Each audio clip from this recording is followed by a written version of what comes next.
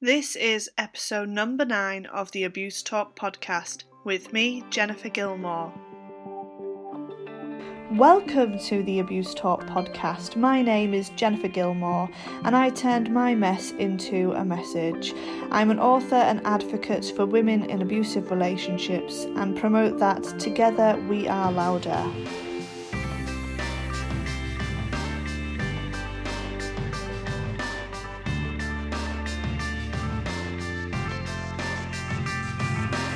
Each fortnight there is a new episode on the Abuse Talk podcast featuring a series of interviews with those that work in the domestic abuse sector, getting an inside feel for what it's really like in their job role and sharing it with all of you. There's also a chance for you to join in the discussion by leaving a voice recording and message so that we can share together in the discussion. In this episode, I speak with Richard Turner from To Think Again about his experiences of cult abuse and the services he now offers to fellow survivors. Before we get started, I want to say a big thank you to Rockpool, who are the main sponsor for Abuse Talk, everything #Abuse Talk. I've actually just come back from Devon from their Christmas party, which was just so insightful and also just absolutely fantastic to spend time with people that are also passionate about the same thing. So Rockpool provides industry-leading training and consultancy services for organisations that support people who have been affected by trauma, and their training programmes are running from January, so do check it out on rockpool.life. With that being said, let's get right into the interview. Just to note that this was actually recorded right back in May when the podcast was basically on YouTube. So going back to May when I first spoke to Richard.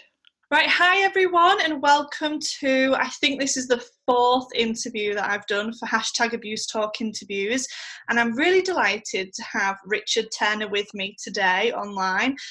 We actually met at the Coercive Control Conference in Liverpool back in March, and we got into a really interesting conversation, but I won't give it all away because what's the point in holding an interview otherwise? So, Richard Turner, first of all, I don't want to do too much of an introduction, so literally, this is Richard. And Richard, can you just tell everyone a bit about you and what you do? Okay, so I'm Richard. Hello. I am a qualified counsellor, and I unknowingly and completely by accident during my counselling training ended up in a cult. I left the cult 3 years ago, and since leaving I trained as a teacher, specialising in teaching counselling and mental health awareness, and then went on to do a master's in the psychology of coercive control, which I am just approaching the end of the second term in, and I am as of last week set up in private practice, specialising in counselling people who are leaving coercive controlling environments. So that could be cults or perhaps modern slavery or domestic abuse. So I also deliver training as well on cult awareness, and hopefully we'll be setting up as a cult exit counsellor, which is quite a rare thing in this country. But basically that would involve people hiring me, families perhaps, to help me support them getting a relative out of an abusive cult, providing them with information about the psychology of the process of coercive control, and perhaps facilitating interventions, things like that. So in a nutshell, that's me. Just in a nutshell, just. Well, we had a really good conversation in Liverpool, and what struck me was the fact that you are tackling the side of cults and offering training programs, etc. But for anybody who needs clarification, and also for the sake of this interview as well, can you actually tell us what a cult is? So it's a group or movement exhibiting a great or excessive devotion or dedication to some person, idea or thing, and employing unethically manipulative techniques of persuasion and control So, for example, isolation from former friends and family, debilitation, use of special measures to heighten suggestibility and subservience, powerful group pressure, information management, suspension of individuality or critical judgment, promotion of total dependency on the group, and fear of leaving it, designed to advance the goals of the group's leader to the actual or possible detriment of members, their families, or the community. So it's a group or movement that where, when you're part of it, it starts dominating your identity. They have practices that isolate you from people. You're discouraged from giving critical feedback. And basically, you get a lot of similarities between like a cult leader, as you do with a perpetrator of domestic abuse. So that kind of lots of manipulation, love bombing, also kind of punishments for behaviour that the perpetrator doesn't want, and rewards to reinforce other behaviours. And so basically then with a cult group, it takes over your whole life, and often as well as financial exploitation and as well. And all kind of can get to a place where all of your time and energy is devoted to the group. And in some instances, especially people with children, the group even becomes furthering the needs of the group, even takes over the looking after the children as well.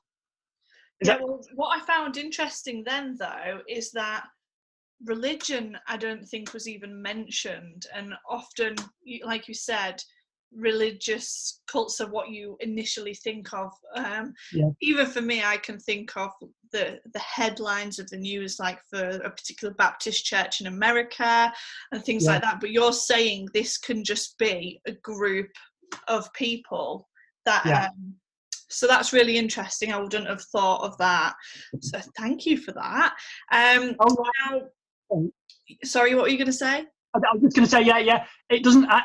That's a common thing, thinking it's a religious thing, but it can be like a psychotherapy cult, so like a cult that works around like therapy, or it can be like a multi-level marketing company, like a sales company, where people are exploited. Working huge amounts of hours every week, and that taking over spending time with the family and getting paid really low wages because they have to sell a certain amount of product to actually get a decent wage, and then like convincing the salesperson, nothing else matters, you're going to be a millionaire, things like that. It's right. when it completely starts taking over your life. So it can be even that. So and political groups as well. That's an interesting one, given the current circumstances. Well, thank you for that. That helps, and I think it will help people have that understanding of these different groups of people. So, thank you for that explanation. So, you have set up your business, which is called To Think Again. Mm-hmm. What was the initial reason as to why you set up this business? Well, I think like the experience I had in the group I was in was that devastating, and it had such an impact on me.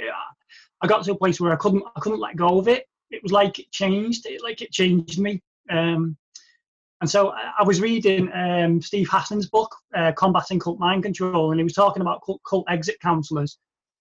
And I just realised that there seems to be a need for that in this country. I mean, there's quite a few of them in America, but there isn't really many people doing that in this country. And I really wanted to help people get out of those kind of groups, because it really does rob you completely of your identity and your resources. And it's almost like it dehumanises you being involved in those kind of groups. So it impacted me so badly. I just couldn't do nothing about it. So when I went on to study the Masters in Psychology of Coercive Control to equip me with the knowledge that I needed, and then obviously I was already a trained counsellor, and that's what fueled it really. Just this kind of the devastation.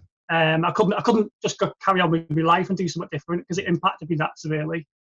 Yeah. You actually experienced a cult, is that right? Yeah. Yeah. And so, sort of looking at that side then, and your experiences, what was it like to enter a cult? I mean, I'm assuming it wasn't obvious, because if everything was like on a label, you would have said, "I'm opting out of that." So, what was it like to enter that group? It's like you say, nobody joins a cult. Nobody is aware. Nobody sets out to join an abusive group, and often there's a hidden culture to a group. And the more the more you go into the center of it, the more you find out the truth about that hidden culture and hidden teachings. And so they project an image to the outside world to attract members. But it's almost like when you've got to a place where you've committed so much psychologically and financially, it's harder to back out as you find out the truth about the group as you go further in.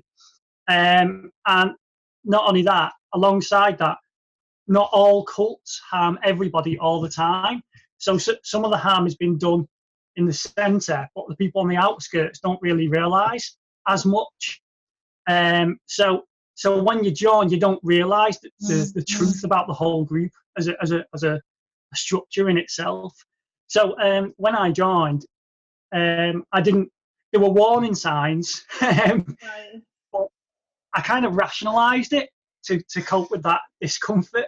So, for example, the very, very first time I went to one of their meetings, the pastor, because it was a Pentecostal Bible-based cult, and the pastor did a teaching about how the church, as it was labelled, wasn't controlling, and it was just because they cared about people. So straight away, I was in one of the first meetings. I was sat there thinking, he's saying that because someone has challenged this group for being controlling.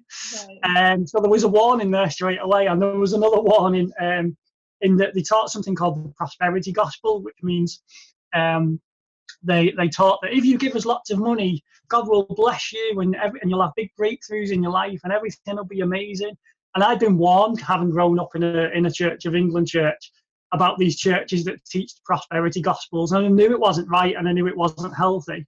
But when you're in it, they're playing on your feelings and emotions all the time, telling you how amazing you are. You think these people are your friends, and it's almost like you start to kind of, well, like I said, rationalise it, and then you start changing then.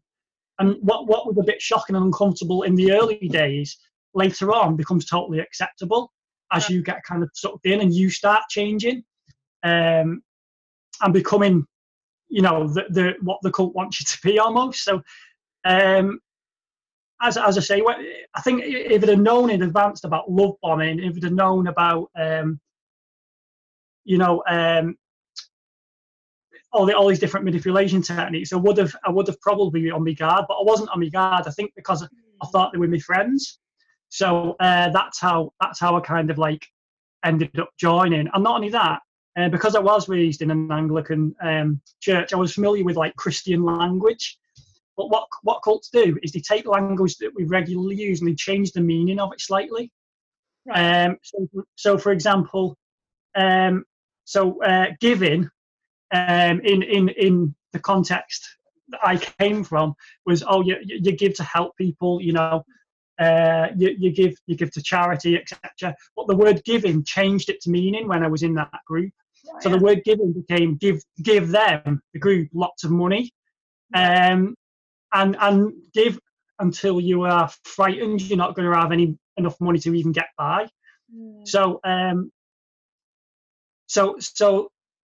I entered, I'd already got all these words in my head, so accepted them more because I was used to hearing them already. It's just that they had a different meaning in the group, and so when you come out, you have to undo all that and then go back and work through it all again. But so that was part of the reason why I joined, and the other reason was I actually got a job with them as well, and it came through working for their charity as well. So there was a point as I got more and more involved where I was living with them and working for them and attending their meetings, so it started consuming me my whole life. So that's how I got into it. Wow. Well, I think the fact that they were surrounding you completely would certainly not helped. And you mentioned that you noticed, the different preaching and the way they changed things that meant something else. How long was it before you noticed things weren't right then?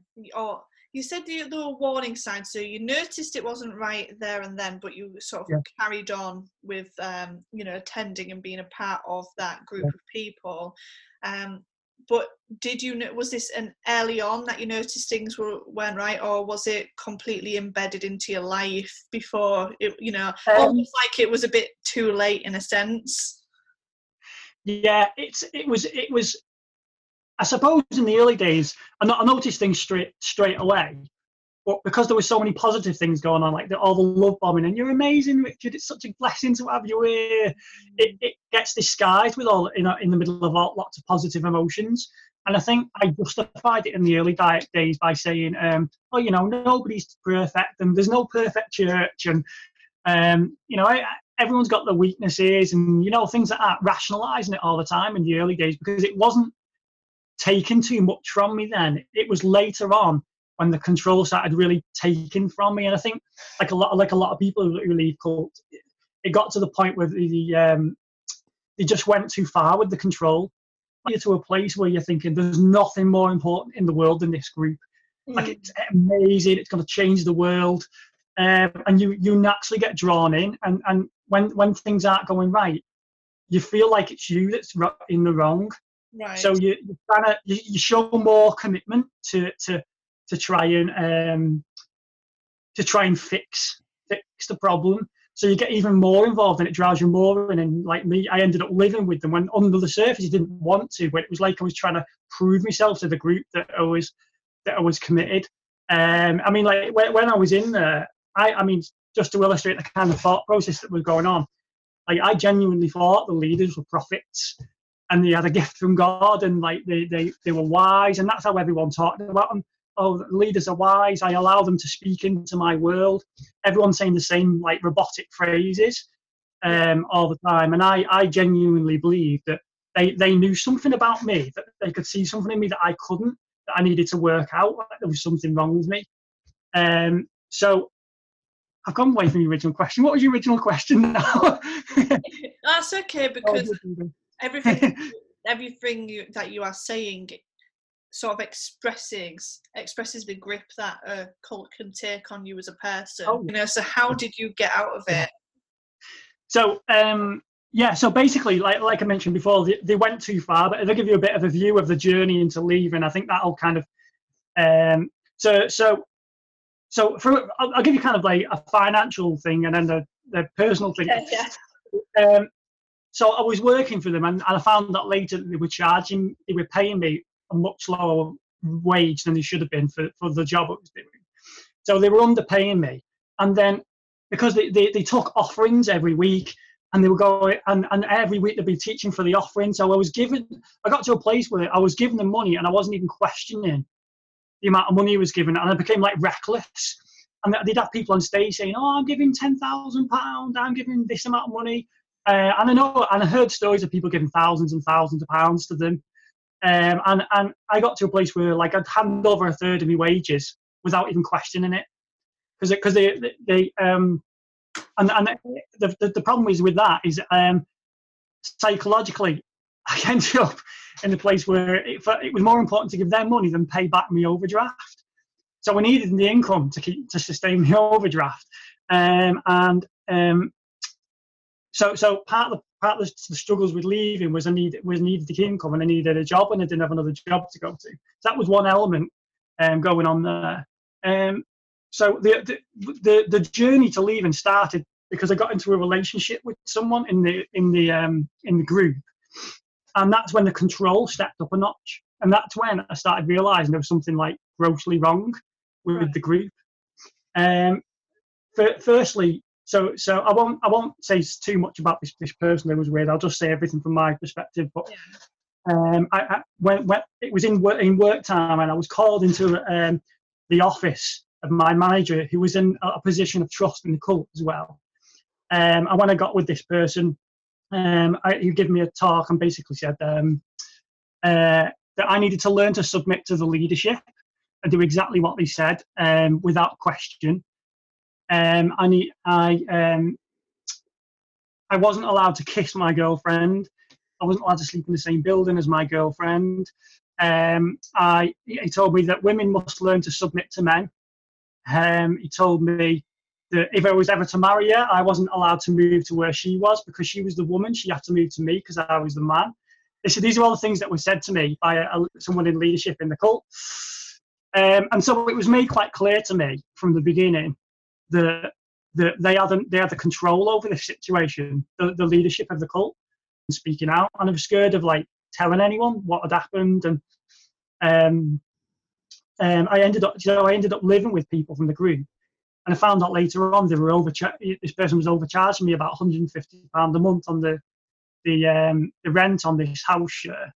And so and then there was another time where the senior leader in the cult group asked me to take a 10% pay cut 1 month because apparently they didn't have any money or they were going to come under. So like all the time they were just financially bleeding me dry. And so I was only just having enough money to get by really.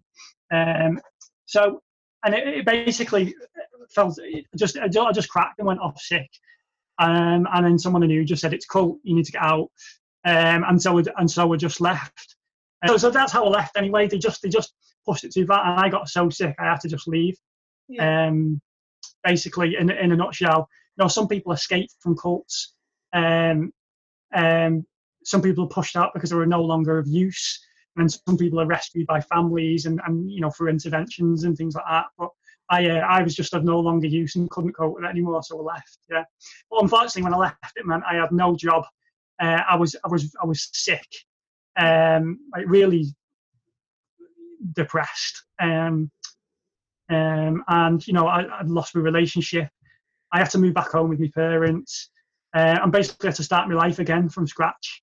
And that's when I did the teacher training. Yeah. So, yeah. I mean, I'm sure there might be a few people that are even watching this that are maybe thinking they're in a similar situation, or for anybody who might be, what would you say to them if this is sounding familiar?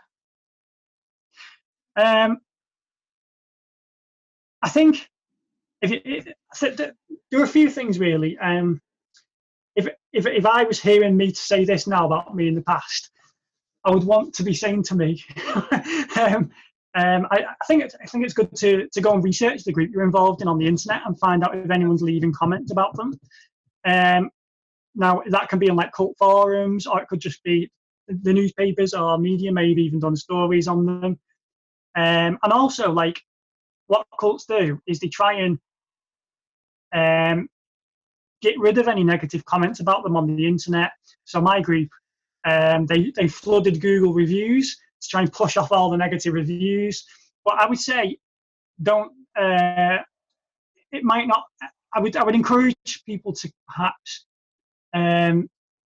not to ignore the few negative reviews out of like 50 positive ones, because sometimes the people who seem like they're in the minority saying that something isn't right are the ones who are right. Right. Cults have a lot of people in them who think, and sometimes they think that the group is great. So that's a lot of people who can write a lot of good things. Also, if your group discourages critical thought and critical feedback, and it's always turned back on you, then that's a warning sign something isn't really right. Because in my group, people are like, oh, you're speaking from fear, or you don't understand the vision, or the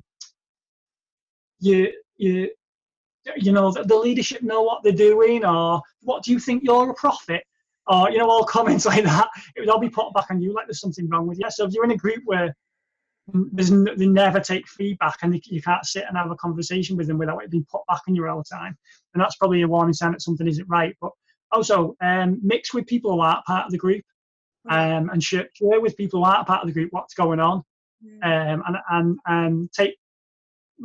ask them for feedback on what it's like for them to listen to the stories of your experience as well, and then find your escape route, find your way out.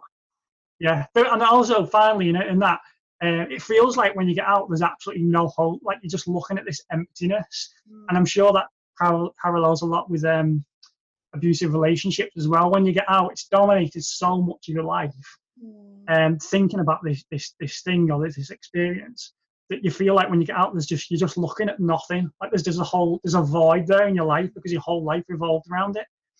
And so like it feels sometimes, I think, like there's no hope, but there is.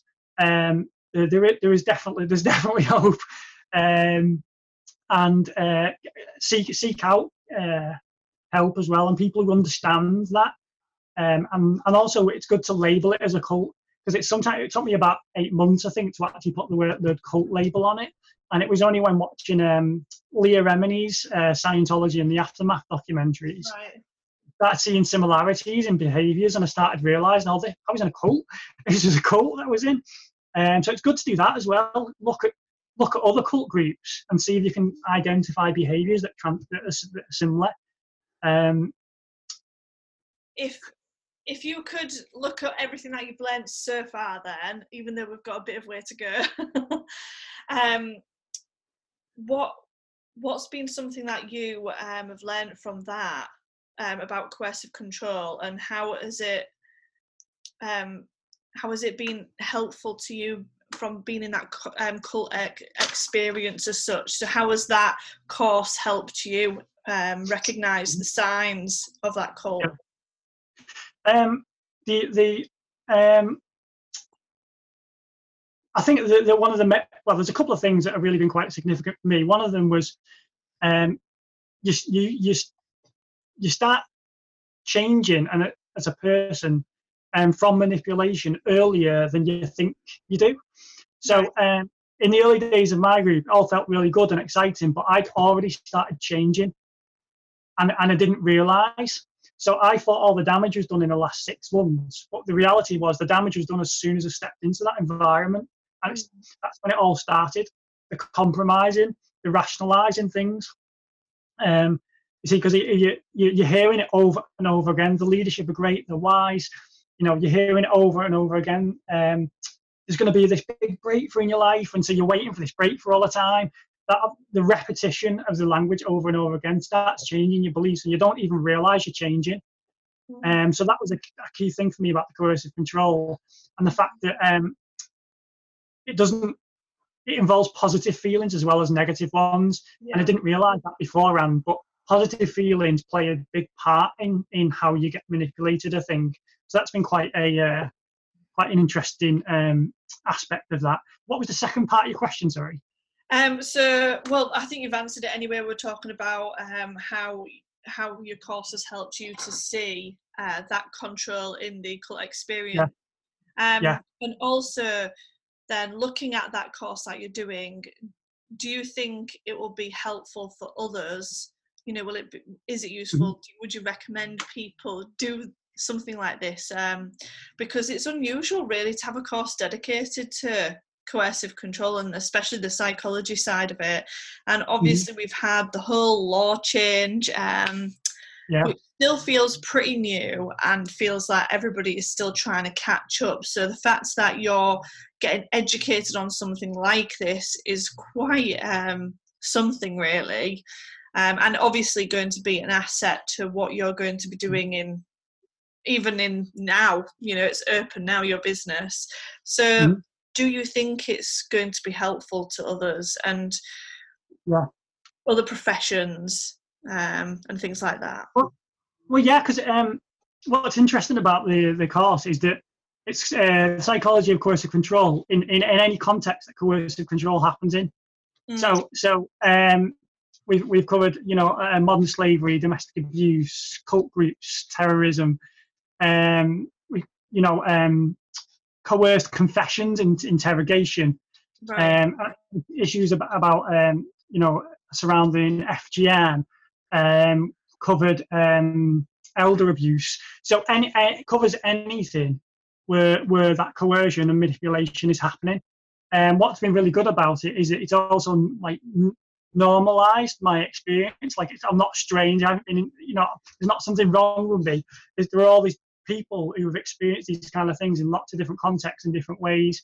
and it's kind of therapeutic in that sense because you connect up with those.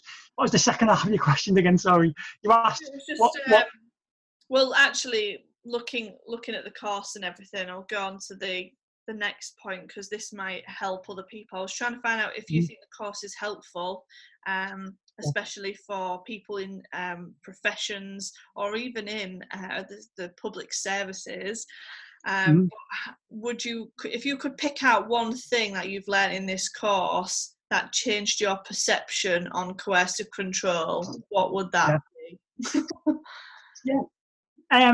Because one of the struggles when people looking in from the outside, they can't understand why I didn't leave, why people didn't leave a cult, why they didn't leave a relationship. When you start looking at all the psychology of it, it actually makes total sense why someone wouldn't leave. Right. We're all vulnerable to being manipulated. If we weren't, then advertising wouldn't work. So kind of getting that understanding of that, what psychologically is going on there, and the fear of leaving, and sometimes there were positive aspects to a relationship, or all those like elements can kind of help people in helping roles show empathy, also help them to I don't know, I suppose you see when all this stuff went on with my group, I told the police about it, and one of the responses was, "Oh, that's religion for you," and I'm like, but if you understand the psychological processes and you would hear the story, you would get what was going on straight away, and so I think it will it'll help. I suppose it might help people to ask more questions. Yeah. Like, why the person staying? Is the answer they're giving really what they think, or are they too scared to give the real answer? Have they been coerced into, I don't know, cutting people out of the life, cutting support out? Is that what they really want to do? Did they really want to cut the family out? Did they really want to not give a statement to the police or make a police report? I think having that insight would be very helpful to a lot of people, because I mean, especially in cults as well, there's a lot of victim blaming. Oh, weak-minded people joined a cult. How could they want to be involved in something like that? But it'll definitely help with the victim blaming aspect, because you were recruited into a cult. You don't join one, and you don't join a group that you know to be abusive. They target people and they love bomb people, and they seek people out, and they use them. And often as well, the sad thing is especially with cults, and I suppose this happens with relationships, they're looking for people who want to make a difference in the world, or they want to do something good, or they're caring or compassionate, because they want to just, or they're successful in some way, or by association it makes the cult group look good.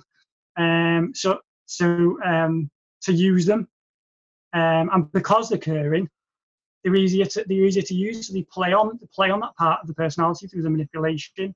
They play on the fact that the person is caring to get them to commit even more.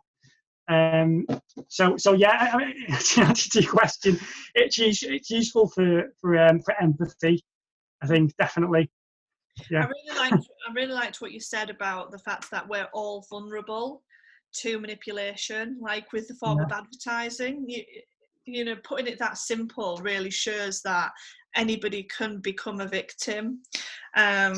So I want to talk a bit about the support that you received after coming out of that experience. I mean, did you receive any support, or? Well, it's quite difficult because obviously I came out of it and I had no money, so I couldn't pay for private practice counselling, which is the difficulty about counselling generally. It's quite hard to try and actually get it. And you end up on a waiting list if you get it for free, or you go to your GP if you get that far.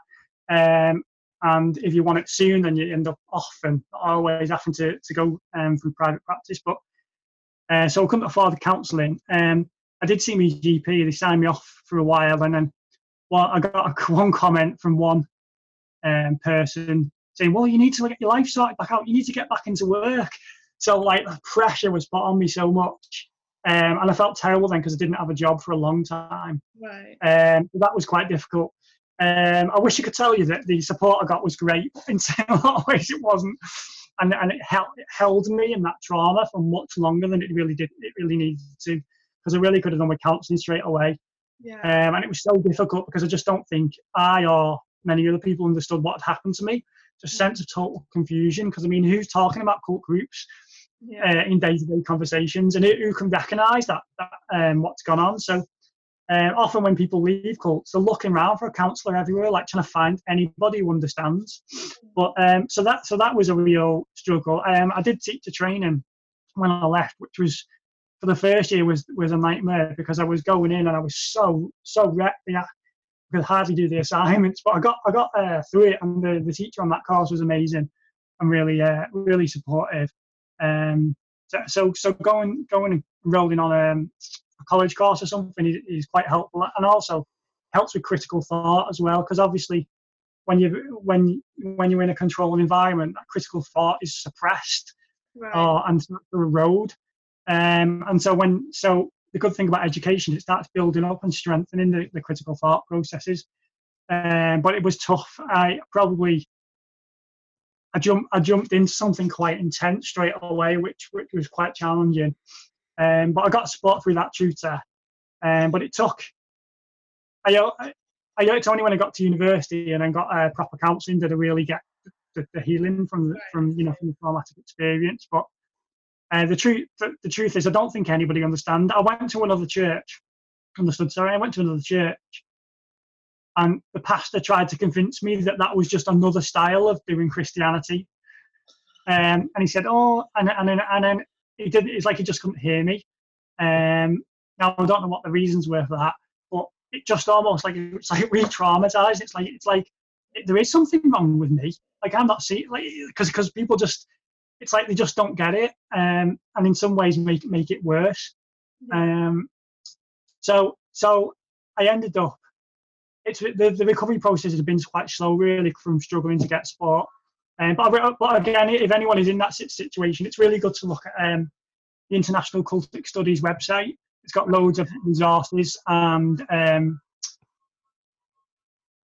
helpful advice and information about cult groups. And also, just 1 second.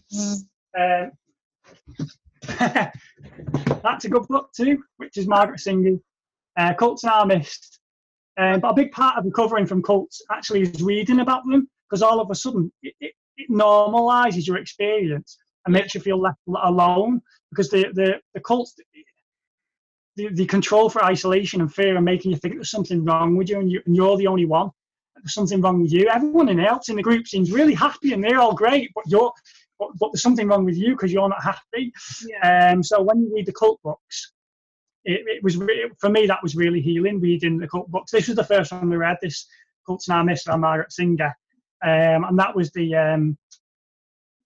I just flew through that thing, because it was just everything in it was just like, oh, my group did that, my group did that. So yeah, the reading about cults was really helpful. But I wish I could say the mental health support was there, but it really wasn't, sadly. Well, what I'll do is I'll pop the information of any of those books that you recommend, and I'll put it in the description on this video on YouTube. So if anybody wants to read them, they can do. So sorry to hear you didn't get the support that you should have had.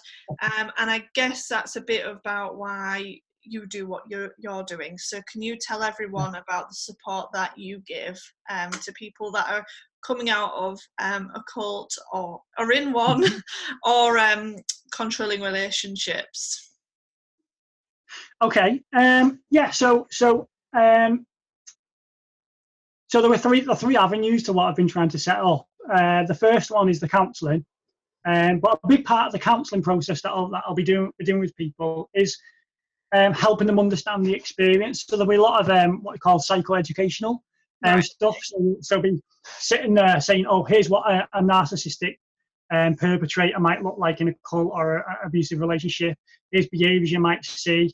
Here's how mind control works. Here's how you start developing this new identity, and kind of like I've said already, kind of normalising the experience. So exploring theories of mind control and things like that, and also exploring what how we are naturally persuaded as people, not so much even in an abusive setting. So there's another good book by Robert Cialdini, which looks at different ways that we're persuaded naturally, and it's more from like a marketing kind of side. But You'll see all that in abusive relationships and in cult groups as well. So even exploring how it's quite common or normal to be persuaded and manipulated in certain ways, because we naturally take shortcuts in our mind and trying to make decisions, and people exploit that.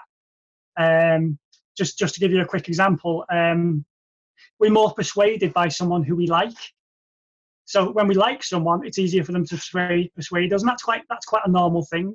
Everyone works like that, if you know what I mean. So you see that in the council, friendships and things like that. You can see that in friendships, can't you? And people have this problem about saying no to people as well. It gets hard. And groups, they make you like them by love bombing you. So that's how they can persuade you, because you're feeling good. You automatically assume then that what they're saying is right, and you're easier to be persuaded because they love bombing you and telling you how amazing you are all the time. So that's like a normal human process, I suppose. But so that would be part of the recovery process, and obviously working through the trauma and things like that. And then the other thing is the training. So I've written a training course talking about a lot of these theories of mind control and persuasion and manipulation, and just raising awareness of what a cult group actually is and how it operates and the structure and things like that. So I delivered the first training course in last month, and so that's kind of I'm going to edit that and improve that training, and we'll be delivering more of them in the future. Just a general cult awareness training, and also there was the cult exit support. So if there is a family, I mentioned this briefly already, but if there was a family, for example, who were concerned about a relative, I could help them with the research and explain to them the best ways of communicating with them while they're in the cult group, to build autonomy and to promote critical thinking. Because one of the difficult things with cults is they promote black and white thinking. So everyone outside of the group is either a sinner or evil, or they're gonna lead you astray from this path that they're on, or they're full of bad energy, or you know what I mean. They don't understand what the group's about. So when a family member comes along and says you're in a cult, that's wrong, it's reinforcing what the group has already been teaching them, and the group will say to them, "See, I told you, they're trying to lead you off the path." So there are ways to communicate with people who have been in cults, who are in cults, that kind of it is more gentle, and kind of moves away from that kind of confrontational way of communicating that actually could push them further away. So as part of that exit support, I hope to be helping people be able to communicate with the members, and also perhaps, if possible, working with facilitating interventions. So bringing the cult together with member with the family, or talking about improving communication between them and the member, if that's possible. But obviously cults try and isolate people from the families as well. So it's quite a complex thing to explain in a couple of minutes, but in a nutshell, really just empowering family members to communicate with the person they care about who's in the cult, and also perhaps facilitating their escape, hopefully. Sounds like quite a big, quite dangerous thing as well, because we know that cults can be extreme in their ways as well. I had some of the questions I've asked throughout this interview have been given to me by other people out of interest and whatnot, and this one comes from a lady who has actually been through a cult experience, and she has had struggle with support after coming out of that. She's actually had to try and fund the right counselling herself, and she was asking, do you offer group or individual therapy, or both, and do you have plans for a program so that she could perhaps come onto that programme. So yeah. At the moment, it's just in individual therapy. Obviously, there's a certain therapeutic element to working with the interventions with the families for the exit support. But I'm just offering individual therapy. I have been looking into setting up support groups, but the struggle with that is I don't know how it would be. I don't know how far people would be prepared to travel. And are there ex-cult members that are within the catchment area for setting up like an ongoing support group? I don't know. So I'm kind of looking into that at the moment. With regards to the program thing, I have been thinking of looking at doing a perhaps 6-week course to do with coercive control, and thinking in terms of, could it be like an accredited course? I've looked into accreditation. It's at the back of my mind that creating some kind of program. It's just timing and seeing how things develop naturally and what opportunities arise. But that is something that is in the back of my mind as well. Yes, so definitely watch that space then, basically. Obviously, it's very new because you literally opened your doors for business like weeks ago, if weeks. Yeah. So if anybody wants to connect with you, how do they find you? Tell us your website, any social media accounts you're on. Let us know how they connect with you. The easiest thing to do is to just go to the website. So it's tothinkagain.co.uk. And then there's a link to the Facebook there, a link to LinkedIn.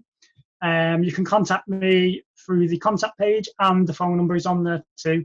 So that sends you off into all the different avenues of contact. So that's the easiest way to contact me. That's great. And I mean, I've just asked you to tell us all, but I am going to put all the information in the description on this video so everyone can just directly go there. So I've just made you say it for no reason. I do it to everyone.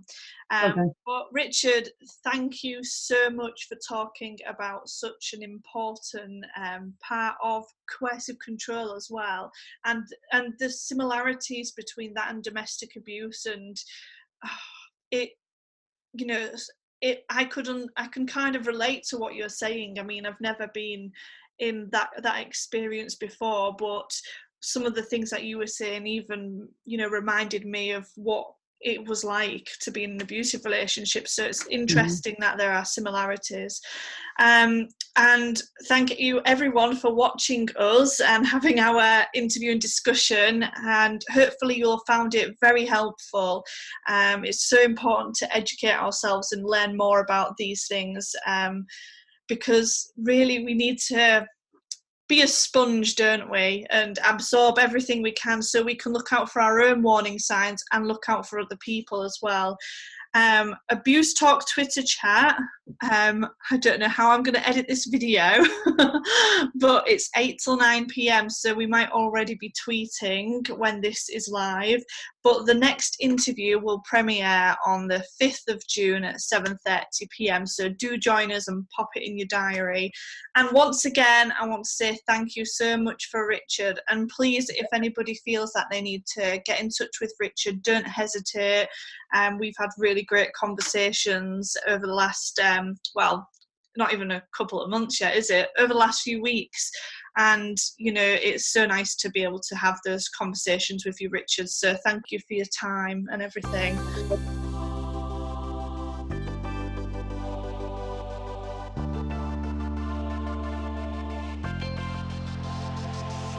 A big thank you to Richard for agreeing to be interviewed on something that is so close to him and his passions, and I'm looking forward to seeing what he's got in store. The next Abuse Talk podcast is actually going to be out on the 8th of January, so it's a little bit longer wait. It's 3 weeks due to the new year, and it will be out on the podcast itself on the 9th of January, so 8th on YouTube. And you can listen to it on Access Northwest radio station, Wednesday 8 p.m, Saturday 2 p.m, and Monday for early risers at 5 a.m. each week. You've been listening to Jennifer Gilmore, author of Isolation Junction and Clipped Wings. Both are available on Amazon or my website, jennifergilmore.com.